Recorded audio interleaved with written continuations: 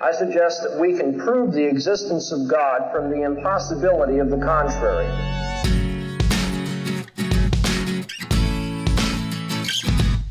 As Christians, we do not give up our intellect.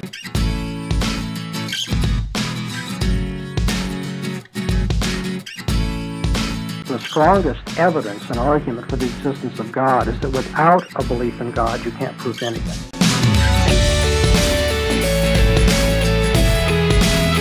How can the law be material? That's a question I'm going to ask you. I would say no.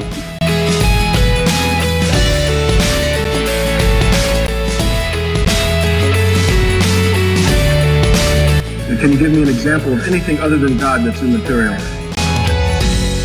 Laws of logic.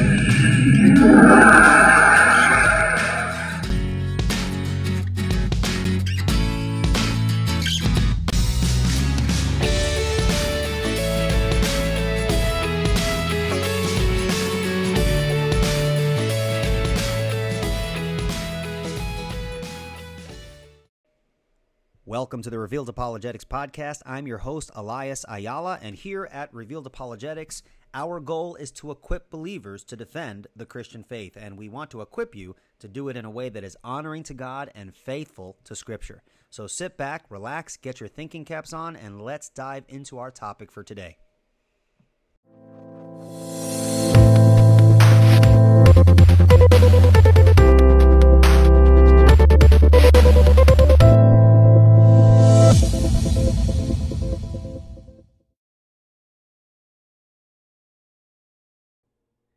In this episode, I was invited to be interviewed on a podcast called X Garage on the topic of presuppositional apologetics. This interview went very well in my estimation, and it is a good resource in better understanding the presuppositional method of apologetics. And while one does not need to be an expert in philosophy and apologetics, it does at times get a little deep into philosophical issues, but I think the average listener should be fine. I hope you enjoy. All right, looks like we are live. Hey, everyone. This is Jake with X Garage, the podcast. We're with Elias Ayala. I think it's kind of a mouthful. That was good. That was cool. really good. Thank you. Appreciate it. I'm just Jake. It's pretty easy, keep the name simple over here. So you're over in New York, correct? Yes, I'm on Long Island, which is that little fish-looking island right off New York. Cool. Awesome. Yeah, so I thought it'd be fun to have you on and kind of talk about your approach to Christian apologetics. I'm of a similar mindset as you. I love what's called presuppositional apologetics. Love Greg Bahnsen, but you seem to be an expert. You've been in a few debates and handle yourself very well. So I just thought it'd be fun to have a moment just to kind of get your thoughts on the method and maybe just kind of introduce people to what that is and your approach. Yeah, well, presuppositional apologetics is a specific kind of apologetic methodology that's usually associated with those in the Reformed camp, those who consider themselves Calvinists. Calvinists are not exclusively presuppositional. You have folks like John Gerstner and R.C. Sproul who were classical apologists. So the classical apologetic school, which is a two-step approach in which you try to demonstrate the existence of a theistic God by using the traditional proofs like the cosmological argument, the teleological argument, the moral argument. And then when you establish the existence of a theistic God, then you narrow down the scope to try to demonstrate that the theistic God that you've just demonstrated is the Christian one. And so classical apologists would then appeal to the historical evidence for the resurrection of Jesus, right? And so they would argue along those lines to demonstrate the truth of the Christian perspective. Classical apologetics is a bottom-up approach where you work your way up to the conclusion that God exists. And this is very different than the presuppositional method. The presuppositional method is a top-to-bottom approach. We start with the truth of the entire system of the Christian worldview, and we argue that if it were not true, you couldn't know anything at all. In other words, the Christian system of thought is the necessary prerequisite to know anything at all, to prove anything at all, to use argumentation, to know any specific item of human experience. So we would argue that the Christian worldview system is the necessary precondition for intelligible experience. In other words, what the Bible says about the world must be true in order for our very arguing to make sense. Now, granted, we believe that unbelievers or anyone that does not hold to the non-Christian worldview, we believe that they do argue. We believe that they use logic. We believe that they actually know things, but not because their worldview is true, but rather because they actually are borrowing from the Christian worldview system in order to ground anything that they're doing. And of course, they're not doing this explicitly, of course, right? But that's kind of along the line. So we believe the Christian worldview is the necessary starting point for everything else that we do. And we argue for it. I'm going to use a philosophical term here. We argue for it transcendentally. When you argue transcendentally, you are asking, what are the necessary preconditions for anything in human experience? What must be true in order for what we're doing right now to be true? And so we argue that the Christian system must be true in order for argumentation, logic, science, or anything like that to be rational. Yeah. I heard you in a few of your debates and in some of your podcasts, you talk about how like an example of this would be transcendentally, you can know logic to be valid because deny it and you accept it. Right. Can you kind of talk about that? Maybe give some more pragmatic examples of how this methodology could be utilized. Right. When you demonstrate something transcendentally, when you argue along transcendental lines, what you're doing is you're showing the truth of what you're arguing for by the impossibility of the contrary. So in the debate that I had with negation of P, I argued that we could know the laws of logic to be true and valid by the impossibility of the contrary. That's known by the impossibility of the contrary. How do I know logic is true? How do I know logic exists? How do I know logic is valid? Is that if you were to deny logic, you would demonstrate their truth by your very denial. Since to rationally formulate a sentence and deny logic, if you were to say, I deny logic, the very sentence that you just uttered presupposes logic, since language presupposes those logical categories like the law of identity, something is what it is and it's not what it's not. The law of non-contradiction, a statement cannot be both true and false at the same time and in the same sense. And the law of excluded middle, a statement is either true or false. My sentences that I speak already presuppose those categories, even if you do not know what those categories are called. You know, people don't walk around saying the law of identity, but you presuppose it in every word that you utter. Right. So one of the first complaints you hear, obviously, is it sounds very circular what you're doing, and then they would probably go straight. Well, even if you can show that that's true about my worldview, you're left in the same position. How do you approach that?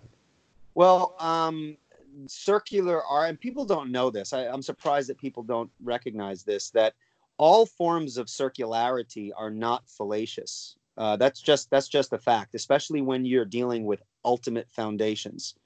So, for example, if your philosophical perspective is that reason is my ultimate authority, and I were to ask you, how do you demonstrate that reason is your ultimate authority? Well, you're going to have to use your reason to demonstrate that reason is valid. And so you're going to have to assume the thing you're trying to prove. And in regards to your ultimate foundations, that's unavoidable. If your ultimate foundation in your epistemology or theory of knowledge, so to speak, how we know what we know, is empiricism, that all knowledge comes through sense experience, and I say demonstrate to me that empiricism is, your senses are valid. We're going to have to use your senses to prove your senses. And that's circular, right? Right. So when we're dealing with ultimate foundations, all circles, so to speak, are not invalid. If you were to say sensation is my ultimate authority, but then you seek to demonstrate the validity of your senses by appealing to something other than your senses, then sensation is not your ultimate authority. The other thing that you're appealing to argue for sensation is your ultimate authority. And so, for example, when I start with the truth of the Christian worldview, I do not demonstrate the truth of the Christian worldview by appealing to something outside the Christian worldview. Then otherwise, the Christian worldview wouldn't be my ultimate starting point, right? So when we're dealing with ultimates, we're automatically dealing with an issue that cannot be demonstrated by an appeal to something external to itself. Right on. So one of the things, I think it was R.C. Sproul that said this in kind of his criticism of presuppositional apologetics, in that when you look at evidence in this manner, it kind of leaves you stuck in your tower and the other person is stuck in their tower, unable to really bridge the gap. Obviously, there are some people that take that more Clarkian approach, right? Mm-hmm. How do you see, and it kind of touches on a little bit, but how do you see, so having your presuppositions and assuming, kind of where you're going at the beginning, how do you bridge that gap between, say, an atheist and yourself? Yeah.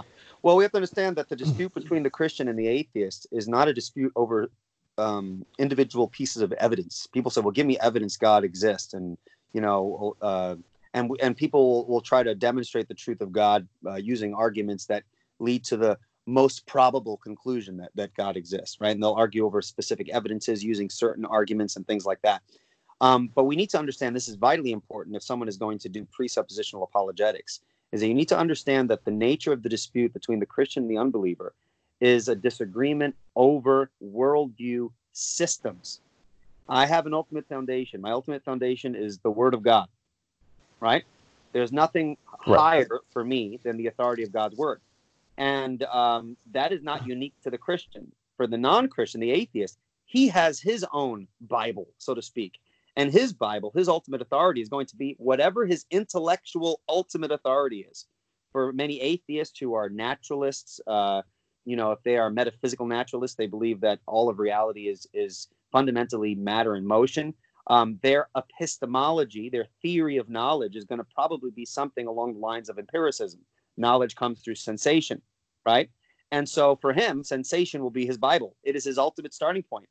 Anything that I give from my perspective that I'm going to say is true, if it's not validated through the senses, he's going to throw it out. Why? Because my argument needs to be filtered through his ultimate authority, which affects how he interprets everything, right? Our worldviews are the lens, the intellectual lens through which we interpret all aspects of reality. So if his lens, if he's operating on a naturalistic, atheistic worldview, he's going to filter everything that I say to him through that lens. And I'm going to filter everything he says to me through the lens of Scripture. And so we're going to have fundamental disagreement over literally every fact. I would argue with some people, from the atheist and the Christian, we would even disagree over what a cow is. If we were to take the animal, a cow, what is a cow? In a practical sense, we can talk about cows in a conversation, but metaphysically, we're gonna disagree. I believe a cow is a created thing, whereas the atheist doesn't see the cow as a created. So fundamentally, we're going to disagree as to what the nature of specific things are because we have a different outlook on life. And so, go ahead. Or even like the number one, for instance. Like absolutely, the number one. You get into the philosophy of mathematics and what is the ontological status of numbers, if there is any. Are you a realist in regards to mathematics, a non-realist in regards to mathematics? All of these things, when you push past the practical level, there's going to be a fundamental disagreement between the believer and unbeliever because we have different worldviews. And so the argument goes, and the criticism goes, if we have fundamentally different worldview perspectives which affect how we interpret things and the conclusions that we come to, how can we ever communicate with each other? Where is there common ground? And for the presuppositionalist, we believe there is common ground between the believer and unbeliever. What we deny is neutral ground. We don't believe there's neutral ground, that there's any fact of human experience that we could understand in a neutral fashion. We think that common ground is the fact that the unbeliever is made in the image of God, even if he rejects that. And from the Christian perspective, because the unbeliever is made in the image of God, it is possible to communicate to him through argumentation, through appeals to logic and things like that. While he cannot account for logic in his atheistic worldview, we know because he's made in the image of God, he must use logic even to argue. So my job as the apologist is to not provide the unbeliever with new information. Like, hey, how about you consider this? And maybe you can come to the conclusion God exists. My job as the apologist is to unmask the unbeliever's suppression of truth to show him that he knows the God that I'm speaking about. And the way that we do that is to show that on the one hand, when he denies God with his mouth, his argumentation, his reasoning capacities, and all these other things are actually being borrowed from the Christian worldview and cannot be accounted for within his own worldview. And so the nature of the discussion is that I'm going to be peeling away the mask of the unbeliever to show that the things that you're doing only make sense if what the Bible says is true. And Right. we try our best to do that by pointing, logic, for example. How do you have immaterial laws of logic in a world where all there is matter in motion? If all that exists is matter in motion, and you have physicality, which is the fundamental aspect of reality, how do you have transcendent, immaterial, invariant laws of logic? You're arguing using logic, as the naturalist does. They use logic, and sometimes they do it often better than believers. But how do you make sense out of the utilization of non-material laws of thought in a world that is purely physical? You see, you're using tools that refute your own worldview perspective, but can only be grounded within the Christian perspective. And within the context of a respectful conversation, I would point that out, and hopefully we can move forward in the discussion there. Great. I think one of the things that they would probably come back to, and I've seen this a couple times, where they'll say, yeah, but really your ultimate foundation is senses as well. Like even when you read the Bible, you're using your five senses. Mm-hmm. Yeah, well, we would make a distinction between, and this is really important, because people will say, reason's my ultimate authority. And the Christian will say, well, the Bible's my ultimate authority. And then the unbeliever is going to be like, well, you need reason to read your Bible. So, clearly reason must be your ultimate authority. Well, we want to make a very clear distinction between what we would call proximate starting points and ultimate starting points. Proximate starting points and ultimate starting points. My proximate starting point is my reason. You're right. I have to reason to read the Bible. But my ultimate starting point is the Word of God, the triune God of Scripture, as many presuppositionalists would say. And what that means is that while I use my reasoning to read the Bible, I also affirm the metaphysical reality that is given to us in Scripture, that metaphysical reality must be true to even make sense out of the reasoning that I'm using. So while I must use my reason and my sensation, I do not use that independently from affirming the worldview system in which that makes sense. You see, the unbeliever wants to use reason, but he lacks a metaphysical context in which reason can make sense. So, for example, I'm sorry, I'm getting an incoming call. There we go. So, for example, if you are saying reason is my ultimate authority, but you do not have a view of or a theory of reality, which we call metaphysics, how can you make sense out of reasoning? You need to know what reality is like in order to say that this makes sense within that context. Reasoning is not done in a vacuum. Logic is not used in a vacuum. There's a metaphysical context in which those things must be planted. Otherwise, you're just arbitrarily using these tools, but you're not accounting for them. The Christian worldview says, yes, I use my senses, I use my reasoning, but these make sense, and we can account for them given the metaphysical context in which I'm doing them. What is that metaphysical context? The Word of God and the ontological Trinity. That God is a Trinity. He is the ontological and metaphysical context in which something like logic, reason, and all these other things make sense. So we have proximate starting points. Yes, I use my senses, right? I touch, I smell, but I can only make sense out of them because of the broader metaphysical context in which I find myself, namely the context that's revealed to us in Scripture. Great. And then, so another common direction for them to go after that, in my experience, is, so what about Islam, right? So they have a similar starting point as you. Why do you think that you have a better starting point than they do?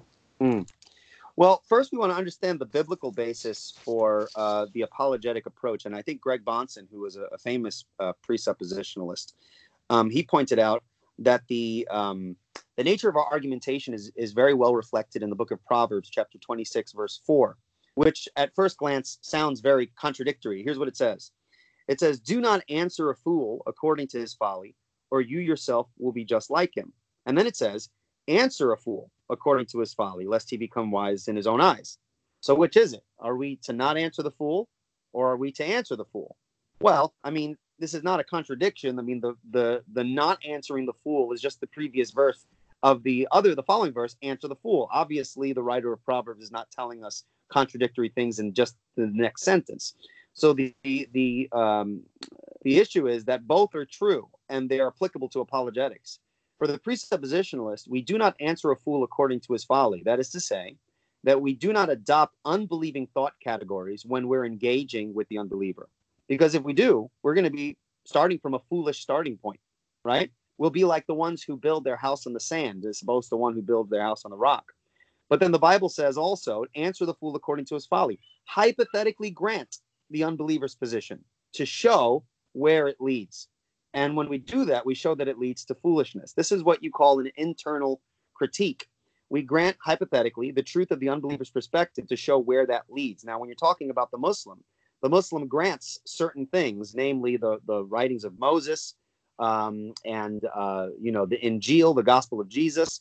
And when we appeal to Moses, for example, in Deuteronomy, where he gives us the test of a true prophet, right? We see that Muhammad, on his own basis, fails that miserably. He grants us, for example, the Quran teaches us that we are to test the words of Muhammad by what has gone before, right? And what has gone before? Well, the Gospel of Jesus and the writings of Moses. But when we look at those sources, they seem to Muhammad contradicts what has gone before. And when you appeal to, say, for example, the teachings of Jesus and his claims to deity, and you look at what's there in the Gospels and what Jesus taught, what does the Muslim say? Well, the Christian scriptures were corrupted. So the Christian scriptures were corrupted. So then how could I use the test that is given to us in the Quran, which says to test what has gone before? The Quran is telling me test what Muhammad is saying by what has gone before. But when I appeal to the things that have come before, you're telling me they've been corrupted. So now the Quran is teaching me to test by a standard that now the Muslim is saying doesn't exist because it's been corrupted. So now I have to just now take what the Muslim is saying just on the Muslim's own authority. You see, so Islam shoots itself in the foot, really, there's no way to validate whether it's true by using the Quran's own standard. That's just one way we can grant hypothetically what the Muslim is saying to show that it kind of leads to a dead end. Also, metaphysically, because the Muslim conception of God denies the Trinity, you get into deeper philosophical issues of, and we don't have to get into it here, but there's a deep philosophical issue called the one and the many. And this was a question that occupied the minds of philosophers throughout ancient Greece, where they tried to make sense out of both unity and diversity in reality. Which was more fundamental, unity or diversity? Those who said unity was more fundamental, they would say unity is the most fundamental aspect of reality, and so diversity is illusory, it's illusion. And so you have like pantheistic views that derive from that. Then you have people on the other side of the spectrum that said the fundamental aspect of reality is plurality.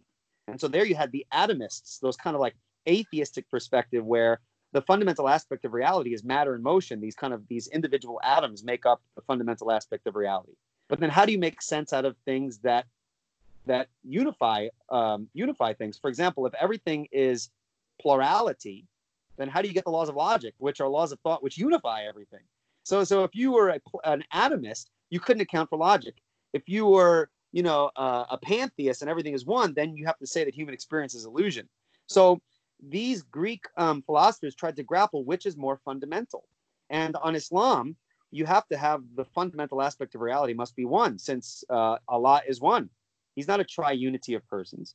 But the fundamental aspect of reality for the Christian is the triune God, the ontological trinity, in which unity and plurality are equally ultimate. One does not derive from the other. They are equally ultimate, given the nature and essence of the triune God. And so from the triune perspective, we can ground reality and the one and the many, which provide a foundation for logic, making sense out of the oneness of things and the plurality of things. So that's a much deeper philosophical issue, but it is related to other things like knowledge. When I make a statement about something in a human experience, that statement itself, in a very profound way, presupposes both unity and plurality. How do you account for that? You can't do it on Islam. How do you account for love on Islam? Love would seem to be something that is based in relationship. But Allah, being one in nature and essence, doesn't have relationship unless he creates. And so love is actually a contingent property for the God of Islam, whereas relationship and love is an essential feature of the triune God, since prior to the creation of all things, he was in eternal relationship within the persons of the Trinity. So again, you can go in a bunch of different directions, and there are huge and interesting implications by going off those rabbit trails. But that's how I would address that from a philosophical, internal critique sort of view. Right. So if any aspect of God is contingent on his relationship to creation, like him needing another to love, he can't be that property. So God would be unable to be love at that point. Yes. I wouldn't say that contingent properties are necessarily a bad thing. I think God may have properties. For example, God is our savior, but prior to creation, there was no one to save. So Right. if he never saves, so see, it's not always a bad thing. But No, I think, yeah, go ahead. I was going to say, because I think, if they consider Scripture to be still a foundational thing, they still, I think they would think of God as being love himself, but they are not able to justify that within their position. Right, right. And I think another important thing, too, when you're asking what are the preconditions for intelligible experience, if the foundation of your worldview is a God who is able to lie, how do you escape the paradox of a God who may be lying to you? You see, from the Christian perspective, people bring this up, hey, Mr. Christian, how do you know you're not being deceived by an evil God? Well, again, this brings up the issue of internal, external worldview critiques.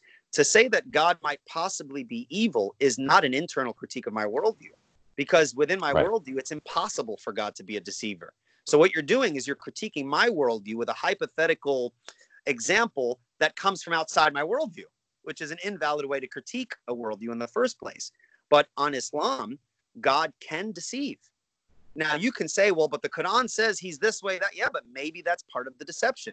So how can you have a God who might feasibly be lying to you be the foundation for knowledge? Because anything you claim to know may be false, because it may be a product of the misleading of your God, which is your foundation. So so there's a whole bunch of issues that are related to that if you adopt a Muslim perspective or any other kind of perspective in which the God, who is your ultimate foundation, is able to deceive in that way. Right on. And then just one last thing. So a lot of this gets really kind of up in the air, hard to understand for a lot of people. How, if somebody wants to get into presuppositional apologetics, or approach things from what they would consider a more biblical approach, do you have any advice on how do you have conversations with your average Joe that, because it does get pretty easy to take these concepts and just kind of, destroy people with them. Yes, and they can be very complicated, and of course, I think the risk is to get bogged down in a lot of the philosophical terminology. And for me, I often do that because my access to presuppositional apologetics was through Van Til and Bahnsen, which they were addressing a lot of these philosophical issues. So we kind of adopt the language. However, one of the great desires of Greg Bahnsen, if people who are listening to this don't know who Greg Bahnsen is, they should really look him up. Greg Bahnsen is Bahnscn. And if you want a good introduction to apologetics, what was that? I said correct. I got the spelling right. Yeah. Thank you. Yes, I got it. But if they're interested in kind of being introduced to, they really want to get the book Always Ready, which is a series of articles, a book, but it's a series of Bahnsen's outlines giving the biblical foundation for apologetics and how it's applied. And he does it in a very easy to understand way. But one of the great desires of Bahnsen before he passed was to really take presuppositional apologetics, as he would call it, to the streets so that the average person can use this. Now, think about it. If presuppositional apologetics is the biblical method, and that would mean that everyone who's a Christian should be able to use it.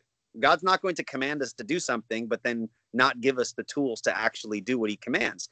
So the principles of presuppositional apologetics are right there in Scripture. For example, that passage in Proverbs 26, I think it's 26:4, where it says, answer the fool and don't answer the fool.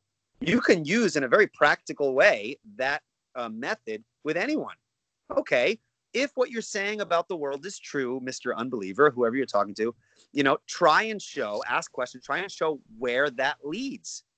Show where, that it leads to foolishness. Now, you ask questions and you kind of, you need to kind of engage in conversation and things like that. But the method is quite simple. Don't adopt the unbelieving thought patterns of the world. Stay committed to the foundation of Scripture, but hypothetically grant what the unbeliever is saying to show where it leads. And you're going to have to learn a little bit about what the unbeliever, believes and ask questions and things like that. But Bahnsen was famous for saying that, let the unbeliever talk, because he'll actually give you just the right amount of rope that you need to hang him. Yeah. And of course, he didn't mean that in a violent way, but oftentimes the unbelievers will give you just what you need to show the absurdity of their own position. I'll give you an example. I was speaking with a friend who was an atheist. He was a metaphysical naturalist. He believed all that existed was matter and motion. And so he believed that human beings were purely physical. That's it. No immaterial aspect to man. And so I told my friend, ready? I don't believe that as a Christian, obviously, but I'm going to answer the fool according to his folly. All right. So you believe that human beings are purely physical, right? And he's like, that's right. And I say, do you know that the physical body is constantly changing? He's like, yeah. It's like your cells get recycled and stuff. So physically, you're not the same person you were a moment ago. He's like, that's correct. And I said, so if you are constantly changing and you don't have anything that endures throughout time, on your view, you have no enduring personal identity. It's kind of like what Heraclitus, the ancient Greek philosopher, said: a man never steps into the same river twice. You step into the water, you step out, but when you step back in, the water that your feet was touching already flowed downstream. And that's the same thing with physical objects. If you're purely physical, then you have no personal identity, since your physical makeup is constantly changing. And you know what he said? He said, yeah, that's right. He says, I don't exist because I don't have personal identity throughout time. And I said, that's interesting. So I guess I win the debate, don't I? He's like, well, what do you mean? He's like, well, if you don't exist, I'm not arguing with anybody. And he's like, wait, that's not what I meant. Wait, that's not what I meant. I assumes personal identity throughout time. You see, his view, if we granted it, we can show the silliness of where it leads. And that was one example. He saw precisely where I was going with that. Now, a more, I don't want to say slick, a more intelligent atheist who understands the implications of that perspective will not always tell you straight out, his view. Sometimes people that I've spoken with, and this is not everyone, of course, they will hide their own perspective so that you don't have much to attack. And then they'll bombard you with a bunch of questions. That's why it's important to ask questions. It is not your job as a defender of the faith to sit back and answer every single objection that the unbeliever raises. You have a right to ask questions too, right? And so we want to make sure that we don't get bullied into a corner, answering objection after objection after objection. We want to be able to interact with the person and see what that person's worldview is. Let them put all their cards on the table, because as a Christian, that's what we want to do. Hey, I believe the Bible. I believe the Christian worldview. You could ask me anything about the Christian world. This is what I believe. Sometimes people are slick and they hide what they believe, so that there's really nothing you can shoot at. And they put themselves in a position where all they need to do is sit back and deny everything you say. But then when you ask them to defend their own position, then they don't do it. They'll say something like, well, you're making the claim that God exists, so that, it's the burden of proof is on you, not me. And you want to be careful for that. Yeah, I shared a meme today on our, or a couple days ago on our Instagram page that was somebody saying, I had a picture of a lumberjack and basically saying, hey, don't tell me, it's fine if you believe what you want to believe, but don't tell me that I should believe the same thing. Right. Or don't tell me that I should do what you're doing. And basically just kind of finding those moments of self-refuting statements, where they're trying to tell you, hey, don't tell me what to do, but they're doing the same thing in the same. Right. Don't shove your views down my throat. And then you say, fine, I won't shove my views down your throat if you don't shove your views, namely the view that I shouldn't shove my views down others, down my throat. Yeah. If that makes sense. Yep. So that would be a self-refuting statement. And it's really important to recognize self-refuting statements, because a lot of times Christians who really haven't looked into these things don't know how to recognize them. And there are common ones out there. For example, you have the view out there called scientism. Scientism is the view that all knowledge comes through scientific investigation and demonstration. So they'll say something to the effect, all knowledge comes through scientific demonstration. Now that sounds, like, oh my goodness. Well, I guess if we haven't scientifically proven it, do we really know it? But then when you reflect upon the nature of that statement, if all knowledge comes through, answer the fool now, right? Mm-hmm. If all knowledge comes through scientific demonstration or an experimentation, what scientific experiment did you do to come to that conclusion? Well, the answer, they didn't come to that conclusion using science. So if the statement is true, all knowledge comes through scientific demonstration, but they didn't come to that article of knowledge through scientific demonstration, then they don't know it. So if it's true, it's false. So again, being equipped with a little bit of logic and being able to kind of show the absurdity of some of these kind of like atheist quips, I think are helpful in moving the conversation, clarifying, and things like that. Great. Hey, well, guys, I'm going to wrap this thing up. Thank you so much, Eli, for taking some time to talk with me about presuppositional apologetics. Where can people find your stuff? Will you be writing any books ever? All that stuff. Well, I'm super busy, too busy to write a book right now, but it definitely is on the bucket list. They can look me up on Facebook, Revealed Apologetics, and I post videos and things like that. I also work for the Historical Bible Society, which is this great organization where the guy that I work for, he's a trial lawyer, but on his spare time, he collects biblical manuscripts, museum quality stuff, in which he brings and lays out all this stuff to wherever they invite him for free, and he talks about the history and integrity of the Bible. So historicalbiblesociety.org, you can check there. We have an apologetics blog called Take 10 on there, where I write a lot of articles. And you can, would be very helpful if people are really interested in this stuff. They could download my podcast on iTunes, Revealed Apologetics. And if they have any questions or they want me to speak somewhere or whatever, they can contact me at revealedapologetics@gmail.com. Right on. And YouTube. Cool. Sorry, and YouTube. And YouTube. So Revealed Apologetics on YouTube as well. Well, the podcast is very good. And by the way, I think the intro music is fine. Oh, good. Good. That's good to know. Yeah. Cool. All right. Hey, well, thank you so much for coming on. And yeah, we'll see you guys around. All right. Thank you so much for having me, man. Appreciate it. Absolutely. Thank you very much for listening to the Revealed Apologetics podcast. If you have any questions that you would like me to cover in a podcast episode, please email them to me to revealedapologetics@gmail.com. Also, we very much appreciate your prayers, and if you wish to support Revealed Apologetics financially, you can by doing so. We have a PayPal account set up.